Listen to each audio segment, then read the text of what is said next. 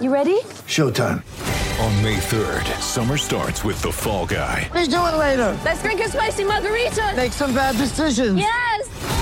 Audiences are falling in love with the most entertaining film of the year. Fall Guy. Fall Guy? Fall Guy. That's what the poster said. See Ryan Gosling and Emily Blunt in the movie critics say exists to make you happy. Trying to make it out? Nope. Because I don't either. It's not what I'm into right now. What are you into? Talking. Yeah. The Fall Guy. Only in theaters May 3rd. Rated PG-13.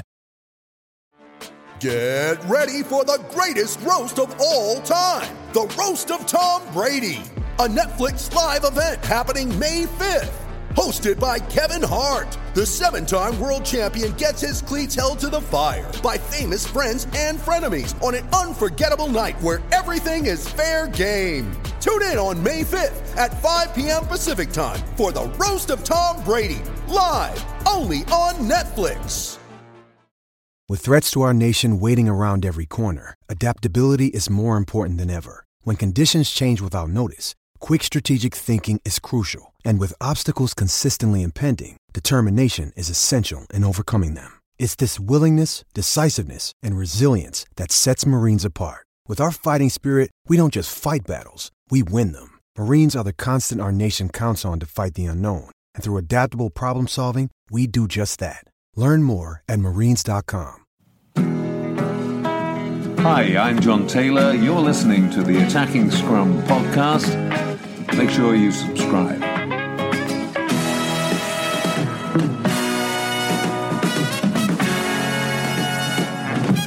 Welcome to Heads Up, which is part 2 of the Attacking Scrum podcast. Thanks for downloading. Coming up, we'll be having a look at Wales versus Italy. We got all the transfer rumours and other news from in and around Welsh rugby. First up, though, Dan, Six Nations very, very close, and you'll be covering this in great detail as Attacking Scrum correspondent out on the ground in Italy. Talk us through your itinerary. You know, the itinerary arrived actually. Have you got a formalised written one? Yeah, it's full on typed up. One of the boys, Jamie always knocks something up, so it's printed, it's out, and it's very, very detailed on what we're going to be doing, and we'll try and stick to that. Good organisational skills, there. Yeah. So got that packed. Got the roll neck in. One of the we've been told that we've got to take a gold medallion, which has to be worn at all times on that Sunday. What happens if you lose your medallion? I don't know. But you don't want to know. Apparently you don't want to know. Yeah. No. So we've got to be wearing that at all times on the Sunday. And there's some horrendous shapes on some of these gold medallions. There's a little sort of capping presentation apparently at Gatwick. Right. We will be presented with our caps for the weekend. We're encouraged to wear them at all times. Nice. But, there's a few little bits and bobs like that have been outlined. Yeah, I'm really excited now. Oh, that's good. And when you back from this trip? So back on the Monday, and then booked Tuesday off work. Wise move that. Just to rest up and gather my thoughts. And then we haven't got much of a turnaround, have we, before the England game? Yeah, well, hopefully you'll manage to get a few Italian coffees in amongst all the Peroni that you'll be drinking, because otherwise you'll end up a little bit like I have this week, a bit hoarse in the voice department and struggling for energy after a weekend in Amsterdam. Yeah, I'm looking forward to one or two of those sharp coffees. Yeah, I bet just to keep everything ticking. Keep everything ticking, exactly. Yeah. It's a nice break though with us going to Naples and then heading down to Rome. There's a lot of people going out there. So yeah, it's definitely a case of sleepless nights now. Oh, nice work. Oh, it sounds like you've got it all sussed. We're going to start this week's podcast with a new feature though, where we catch up with a friend of the show, former Glamorgan Wanderers, all-round, straight-talking fella, Tony Murphy, a.k.a. the Mighty Murph. And we talk about hangovers, funny enough. So we cover hangovers, horse racing, highball, all kinds of different things beginning with H. Yeah. We're calling this section Murphy's Law. So time to find out what's been bothering the Mighty Murph. Murph, good to speak to you. How are we doing? I'm good. Yourself? Yeah, very good. I'm recovering after a stag do in Amsterdam. So Oh yeah. I remember you mentioned Amsterdam on the last. How did that go? It did what Amsterdam always does, and it's taken it out of me. So I'm relying on Dan to get me through tonight. Well, it's Wednesday. You should be better by Wednesday. You'd hope so, wouldn't you? But it's just day after day of boozing has kind of has caught up with me. But with Dan going on a 4-day bender to Italy, I dare say the roles will be reversed next week. Oh, so that's right. Yeah, it'll be my turn to pick up the pieces. But we didn't get you on just to talk about my hangover. We wanted to chat about the Six Nations. How excited are you? I mean, it's my favourite time of year. I'm not alone there. It's double for me because halfway through it's the Cheltenham Festival racing, which normally you get Tuesday, Wednesday, Thursday, Friday of racing, and then straight into a good Six Nations game on Saturday. So, it gets through January, doesn't it? The prospect of Six Nations. Well, yeah. While we're on the topic of hangovers, the 2012 Grand Slam was a particularly special one for me for that reason. I had Friday at the Gold Cup, and then Saturday on the pop. Unfortunately, I wasn't in the ground that day, but all day in the pub, and that left me feeling a bit low on the Sunday, but all worth it. In the ground is overrated anyway. Well, I tell you what, based on the experience I had in the Australia game in the autumn, it really was the worst I'd ever experienced. But I don't want to get too negative. We got you on to see what you've kind of noticed. I'm the subject of negativity. Go on, Murph. What do you want to get off your chest this week? Well, going into the tournament.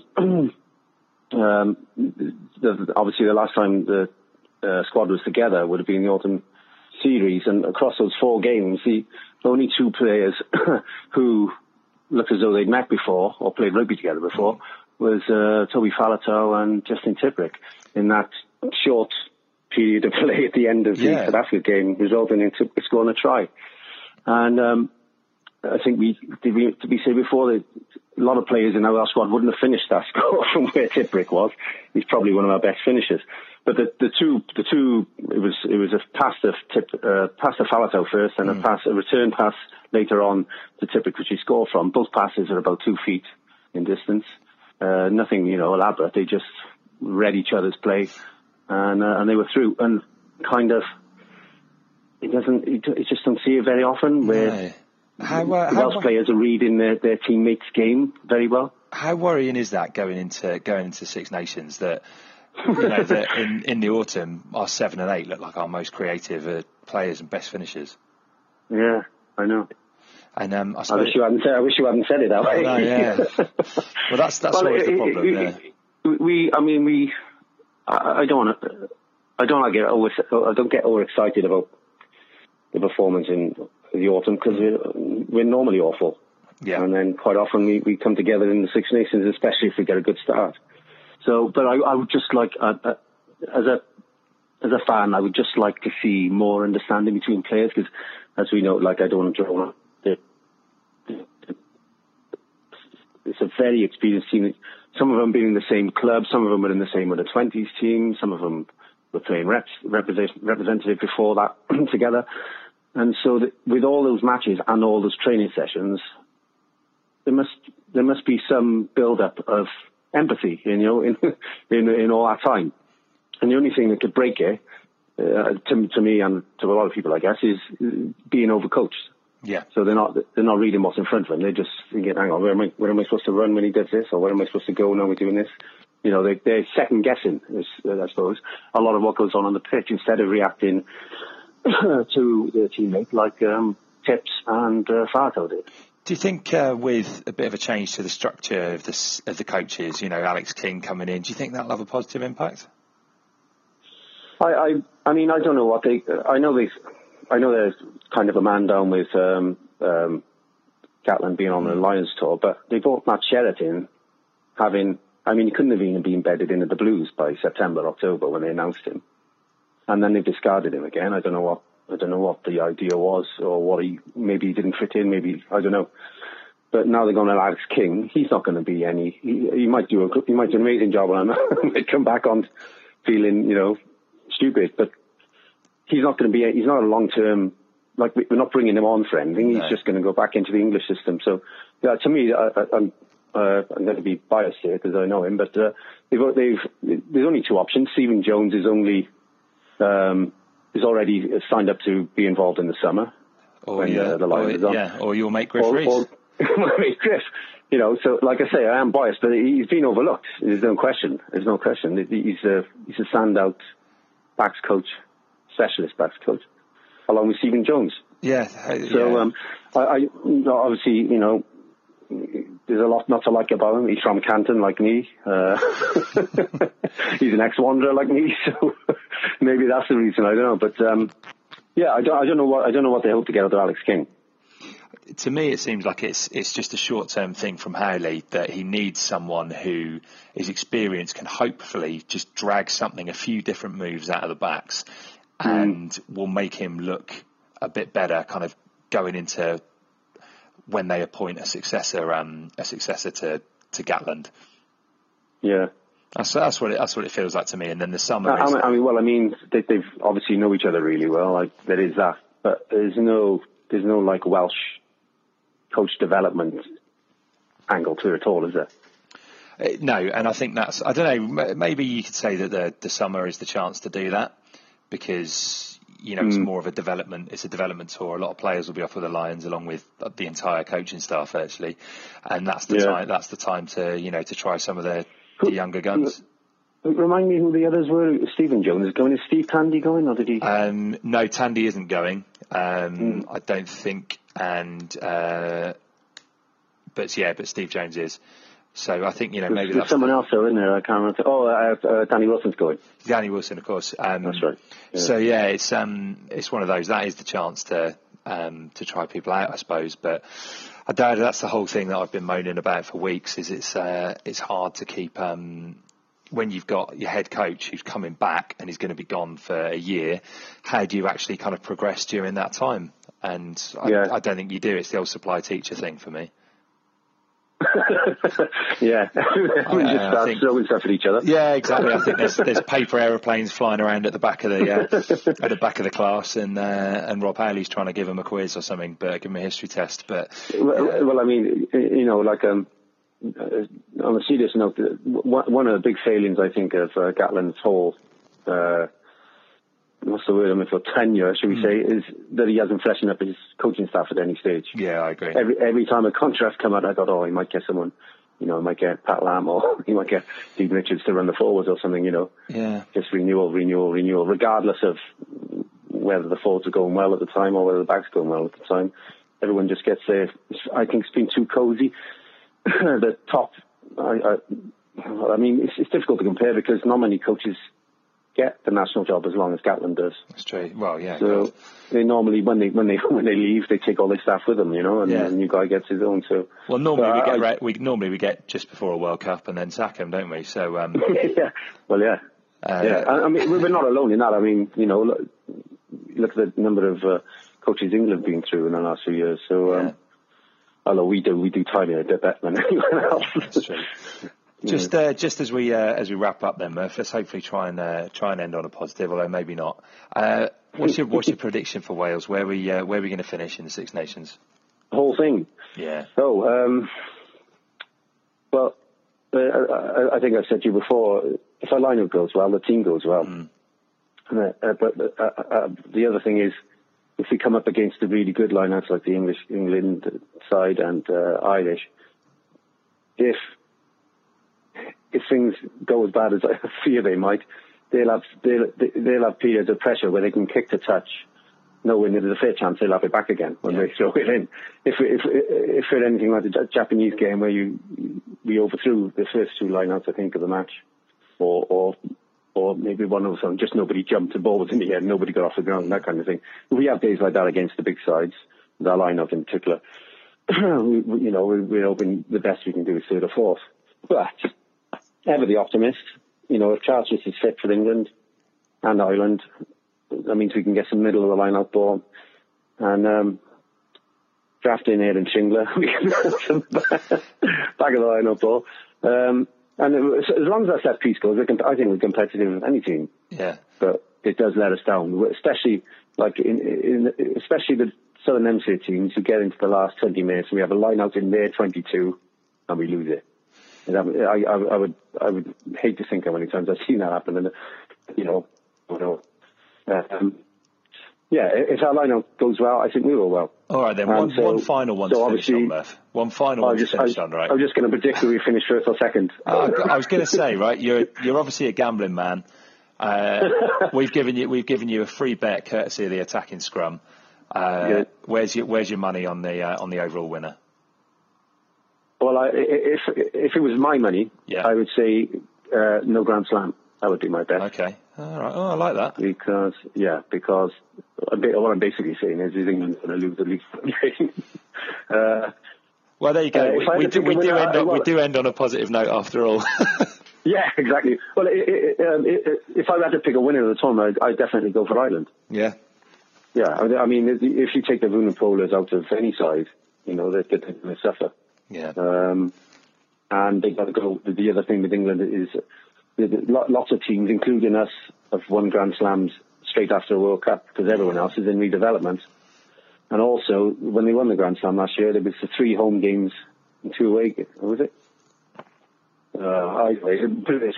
We had the two hardest opposition, us and Ireland at home. It was that way round, yeah. It was Ireland. Yeah, and now it's the other way around. And so they might win down here, but I think they'll have to play really well to win in Dublin. So.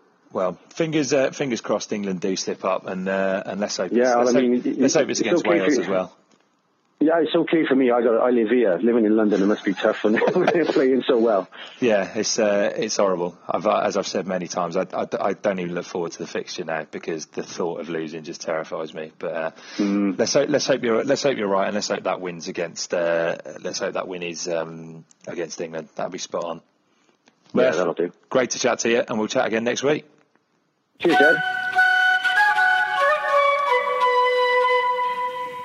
We'll be catching up again with Murph next week and find out what he made of Wales's game against Italy. I want to get your take on this now, though, Dan. You'll be out there. What are you predicting? Wales win? Yeah, Wales win. It's not going to be by much, I don't think. But I think we'll get out there with a win, and then we'll be right up for England coming to town. Well, I think we've got to. As I've kind of said in the first part of this pod, I do think it's going to be the worst time to play Italy. They have improved under Conor O'Shea. They're going to be much better organised under him and Mike Catt. They always tend to start campaigns at their strongest, especially if they're in Rome. And I also think that the Wales have a tendency to start really slowly. Yeah, I know what you mean. It's I did think that it's going to be it's a really tough ask for us going out there, but then we could say that they're still going to be learning a bit about the new setup, how the different combinations are going to go. They brought in five? Well, they've changed the team, haven't they, from when they were playing against when they went against South Africa? Yeah. So hopefully it's an opportunity for us to expose them a bit as well. Well, yeah, I think you might well be right. And this is something that Conor O'Shea's kind of got to do with them, isn't it? Is have a look around, and potentially on the surface not the strongest depth of squad. So he's got to look around at different options, and we'll see kind of how that pans out. I do think we'll have enough on Sunday, though. I think that you can expect a kind of a well-organised, turgid side, but you would hope that Wales have enough to get through that game. Yeah, surely we've got enough. I want us to be really tactically astute, hard-nosed, and literally make sure that we play when it's on, and when it isn't, we don't. Well, this is something that we've been waiting for a long time, though, isn't it? It's for Wales to play kind of a heads-up style of rugby and play what's in front of them. I think certain players will be pivotal to doing that, though. And as we kind of chatted, and the selection as well. Yeah, absolutely. And as we chatted to Murph about, it's those players like Justin Tipuric and the natural kind of ball players, and we mentioned Liam Williams in the first half. There's kind of a core few of these players that we need to fire in order to get the best out of everyone. But we need to get those our natural ballers on the ball as much as possible. Exactly. And you mentioned in the first part how important Scott Williams is. Yeah. And I think throughout the tournament he's someone who's going to be pretty crucial. Yeah, you can imagine him really open up the midfield, can't you? Particularly against Italy, if we get the ball into him with enough time and space. Do you prefer Scott Williams as an inside or an outside centre, or doesn't it matter? The consensus seems to be he's an inside centre, doesn't it? But it does. But I think he can do a good job at outside, and so I'd be happy to see him there. But wherever he's an informed back for us, isn't he? And I just really hope he gets through this game without an injury, and that he can just sort of spark a few things. Because there's not a lot of depth in the squad in centre berth, is there? Should there be an injury to either Williams or Davis or Roberts, they're going to have to call someone in. Yeah. Because the only other centre option really is Owen Williams, who can do a job at centre, but it's his first time in the training camp. Yeah, and we say him do a job, and it's the international level, isn't it? It's such a step up. Yeah, he hasn't had a huge amount of game time there. I do think he could do a job there, but it's a different kettle of fish in the Six Nations, isn't it? It is. I'm a firm believer as well that players should be playing in their primary position. I'm not entirely sure what that is for Owen Williams. I do think he's probably more of an outside half than a centre. But, other than that, you'd be looking at putting Bigger at 12, which was suggested on Scrum 5 this weekend. That doesn't excite me hugely. And I do like Bigger. I think, he does get a bit of stick and he's trying to work on his attacking game, but I don't think that's going to be... I can imagine us maybe trying to do something like that to accommodate him if one of my sort of bold predictions, which I didn't mention, was Sam Davis to take that 10 spot. And if he does, and we do pick up an injury in the centres, I can imagine us being forced to move him into that role. But for me, I think it'd be the wrong decision. And actually, we're risking it, aren't we? I think so. With the centre selections we've got, Ashley Beck, I know we're both a big fan. People say maybe he hasn't got the pace. He's got other things about him. But anyway. Let's hope we don't get an injury. But the way in which how physical the game is, and Scott does pick up injuries. It's quite likely, isn't it? Yeah, that is a bit of a worry. I suppose the other worry is it's not unthinkable for Italy to turn Wales over. It's something that has happened in the past and famously happened 10 years ago. Remember that game 2007? I do. Yeah. With the old 10 seconds on the 10 seconds on the clock, and then the TMO said, "Oh, it was only 5, isn't it?" Yeah. And Gareth Thomas was absolutely livid, didn't he? Yeah, he was jumping up and down. You can imagine, it was a big thing, wasn't it? It was, in a Welsh side with some pretty household names in there. Yeah, the likes of Stephen Jones, Alwyn Jones. He was in his kind of first Six Nations. Well, he's the only one to survive, isn't he? That 10 years ago. We've come on a bit since then, haven't we? I was going to ask you that, actually. How far do you think we have come? Because I remember that as clear as anything. Hopefully their timekeeping has come on a bit. Yeah, I know. We're still talking about TMOs and dodgy officiating, aren't we? Yeah. But that was utterly bizarre. And you'd hope that the timekeeping's come along. But what about the Welsh side? When you say, have we come on? It's a difficult one to answer, isn't it? Because I believe we've now got more strength in depth than we had back then. But I still fear, as I think a lot of people do, that we're not going to pick the players in the certain positions that we want, that we'd like to see. And so we definitely we've moved on in stages. Then we've stepped back, I think. And at the moment, we're in this position where we don't quite know where on earth we are. Yeah. And so it's for me, I think it's a golden opportunity for us to actually have a little play with things, not to and really, make a good few changes and create a new style. So I think we definitely kicked on, and then we sort of we dropped back a little bit, kicked on again, and now we've leveled out and plateaued. And you could say we're falling backwards at the moment. But I do think it won't be for long. I think we'll kick on. I think we've definitely moved on in that time. I mean, you'd hope so, wouldn't you? Losing kind of to that Italian side, and then obviously later on that year went out in the pool stages of the World Cup. I think we definitely moved on from there, but we've also had some low periods in that time too. So, I think obviously Gatland went on and won the Grand Slam just a year after in his first year in charge.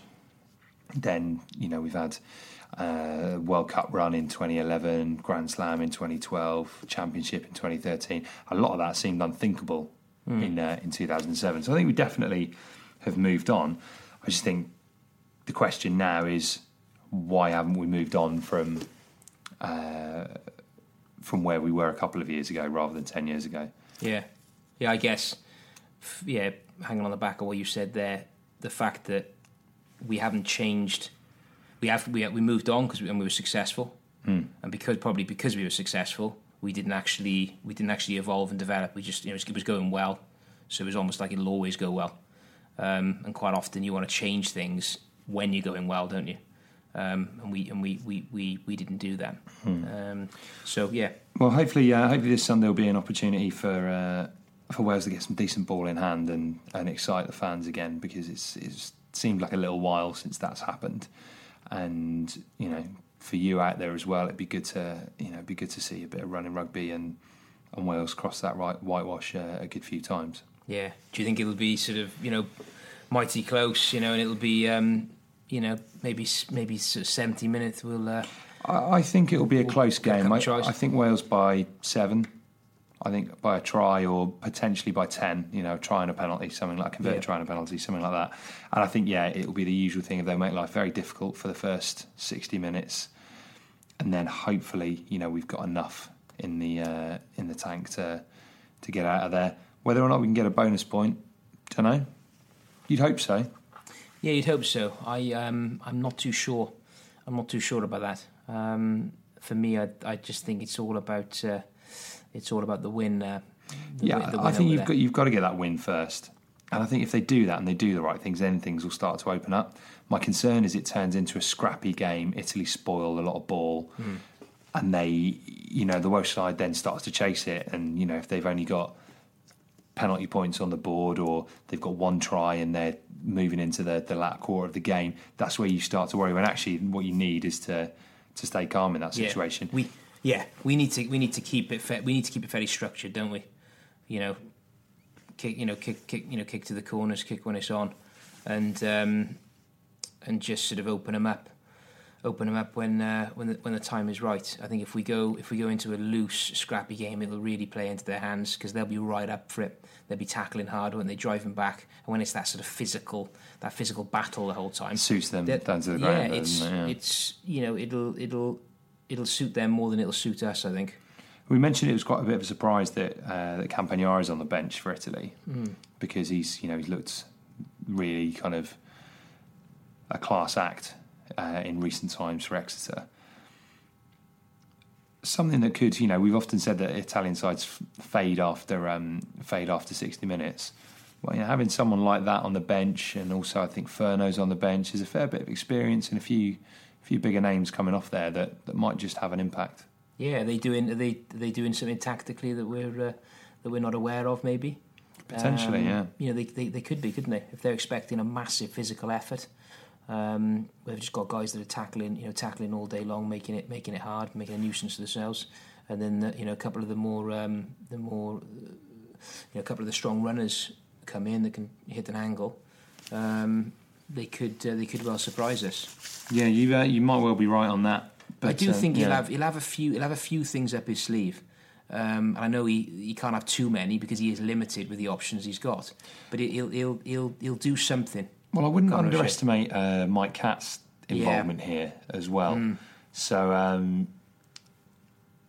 lot of that England coaching side. I've never trusted Catts, have you? cats generally, or Mike Cat? Well, cats. I just think they're very unpredictable. Yeah, I hate cats, if I'm honest. Yeah. I'm not a huge animal lover. I only tend to be interested in animals if I'm eating them or gambling on them. So that's when, so cats don't fall into either of those brackets for me. No, I just think there's something spooky about them. But the speed at which they move as well. So yeah, hang on, we're going to be in for a real torrid time out in Italy, aren't we? With this cat bag of cats. Yeah. Mike Cat though, to bring it back to a rugby point. Yeah. Like I say, I think a lot of that England coaching side from the Rugby World Cup have kind of been tarnished with their failure of going out in the group stages, which I'd say with a right smile on my face. I think the thing is, some of that backroom stuff, Andy Farrell's gone on and proven what a good job he's done with Ireland. He's proven his coaching credentials. Wouldn't be surprised to see, Mike Cat have a few things up his sleeve to disrupt Wales and potentially some other sides during the tournament. Oh, definitely, yeah. I've heard he rides on a broomstick. He's a good coach, isn't he? I think so. He was a good player, knew the game, and actually, the more we're talking about this now, the more I'm getting a little bit nervous about it. So I know we have the tendency to do that when you chat about rugby with me, just because I have that nervous disposition. Yeah, you are. You're making. We're going to have to get to that Peroni village, I think, a little bit earlier than we thought. Which we should be getting there for about 12. So we'll have a good sort of hour and a half. But I'm going to have a chat with the tour organiser and say we need to make it an hour earlier. Yeah, I think you might well be right there. Moving away from Wales for a sec, and just kind of rounding up some of the other goings on from rugby news this week. Transfers, as we always do at this time. Yeah, bit of a strange one. Corey Allen linked with a move to the Ospreys. Yeah, that is odd, isn't it? I can't get my head around that one. Firstly, do the Ospreys need him? No, I don't think they do. I mean, it's always lovely to have a good number of options, isn't it? But they've got a good. They've got quite a lot of depth there in the centre role. Yeah, Matavesi, Beck, obviously we said spends a lot of time injured, but kind of Owen Watkin down there as well, who's a good prospect. Yeah, good powerful. He does offer something different. There's not that many players that play like he does. Maybe that's what they want to see, and they think he can do. Well, they must think he can do a job there. But it's a bit peculiar, don't you think? Yeah, he struggled to kick on, I think, Corey Allen. He's a player that I thought started his international career really well, his regional career really, and then kind of got into the international setup off the back of that. Yeah. Had some good time with the Sevens as well. But I just think, I don't know, it seems to have stalled for him a bit. Maybe a change in club would freshen it up a bit. But I'm quite excited for him as a player with that move, because he has stalled, hasn't he? We were all expecting big things from him, and I know he's had a few injury problems as well, but it just hasn't really happened. And I can imagine he's probably super excited about. Obviously it's always hard to say how much truth there is in the rumours, but there's usually something. There's something in it, isn't there? And maybe this would be something that brings the best out. I think it'd be exciting for him if he can get a fair amount of first team rugby down there with that pack in front of him. Well, it'll also mean for him that you've got Rhys Webb, and then you've got Sam Moore down, and then if he's firing in the centre. Next thing you know, he's back in the Wales setup. I think so, and brilliant. We kind of mentioned Griff Rhys already on this podcast, not just chatting to Murph earlier, but also when we on previous podcasts where we've been saying kind of what a good job he's done with the backs at the Ospreys. Maybe a change in coaching setup might actually suit Corey Allen, and he'll kind of have a second wind. Yeah. Well, fingers crossed, and I'd like to see that. A couple of players who are going nowhere from the Blues, or not going away from the Blues, rather. A pair of Lewises, Dylan Lewis and Ethan Lewis, signed new contracts. Yeah, a lot of good things being said about those two young boys, aren't there? Yeah. So it's good. Yeah, good to get them committed to the Blues. Yeah, I think that's that'll do them the world of good as well, to get a pair of them signed up. and hopefully, I think they'll want to get a few more bits of business done in the next few weeks as well. But it's they're not over yet, are they? No, I wouldn't have thought so. But they brought a lot of players in last summer, and it hasn't really gelled. So I think it'd be nice to see a bit more consistency and a few youngsters coming through and really proving their credentials as core members of the first team. Yeah, absolutely. Down that way, we've also got a couple of fairly high-profile players going to play for Merthyr. So Lou Reed, formerly of the Blues and of course the Scarlets and Wales International. Supposed to be out of a character, Lou Reed, isn't he? Great singing voice. Well, you'd hope so. He's in the Velvet Underground, isn't he? I think he's. He genuinely got a good singing voice. Yeah, apparently, yes. And he's called Lou Reed. I love that. And a real sort of character, great guy around the squad. Yeah. And yeah, you can imagine him going to Merthyr, and there'll be some big characters down there, but he'll be right up there with them. Walk on the wild side, eh? Yeah. He's got a deep voice. And he's joined down there by Martin Thomas, played for Gloucester and Dragons. Yeah. Another great signing. I mean, they've got a hell of a squad, haven't they? And bringing these players into the mix at the tail end of the season, that's only going to strengthen their title bid, isn't it? Oh God! I mean, it's the Merthyr faithful must be loving this. Yeah, I imagine so. They're probably going to be two decent additions to the Merthyr side. A couple of players staying in Gwent. Lewis Evans and Adam Warren signed new deals at the Dragons. Yeah, great to see that. Good number of boys committing now, isn't there? Yeah, there's a fair and some important players within there. Now I know we've struggled massively again this season, but you can only imagine how much worse it would be without the likes of Reinhard Landman. I think Adam Warren's done well. Yeah, he has. Since turning up at the Dragons. Lewis Evans is just I use this term a lot, but he is a warrior. Yeah, week in, week out. And I think he epitomises what the club should be about. He's a real spirited character and puts his heart on the line every single game. So as much as he's a he loves the Dragons, it must have crossed his mind that do I potentially move on, because when you're on the back of many losses, it's hard to take, isn't it? So great that he's committed to the region again. That's good news. And Nick Card, who we mentioned last week, sticking around too. So some good again, a bit of good news for Dragons fans. Unfortunately, though, it's a really sad note to finish on. Again, you may have seen this story this week. Promising youngster called Tom Owen. Yeah, I did see this. Yeah, very, very sad. Just died aged 21, and playing his rugby down at Bather, and I think that's really. It's a hugely upsetting story. We always say whenever something like this has happened, it's always the human element that you have to look to first, because it's insanely sad that the young person's lost their life, and kind of fitting tribute from the club this week, and just said he's green and gold to the core, which is a pretty, I'm sure he's it's a huge hole at that club at the moment. And you can only imagine how sad that is for everyone down there. Terrific club as well. Yeah, great. Great club with a lot of history, and you just I think we all hope now the club can get around the family and try and help them through this mighty difficult time. Yeah, absolutely. You couldn't have said it better, and obviously the thoughts with everyone at the club and especially with his family at the moment. We'll be back next week, and we'll look forward to chatting to you some more then.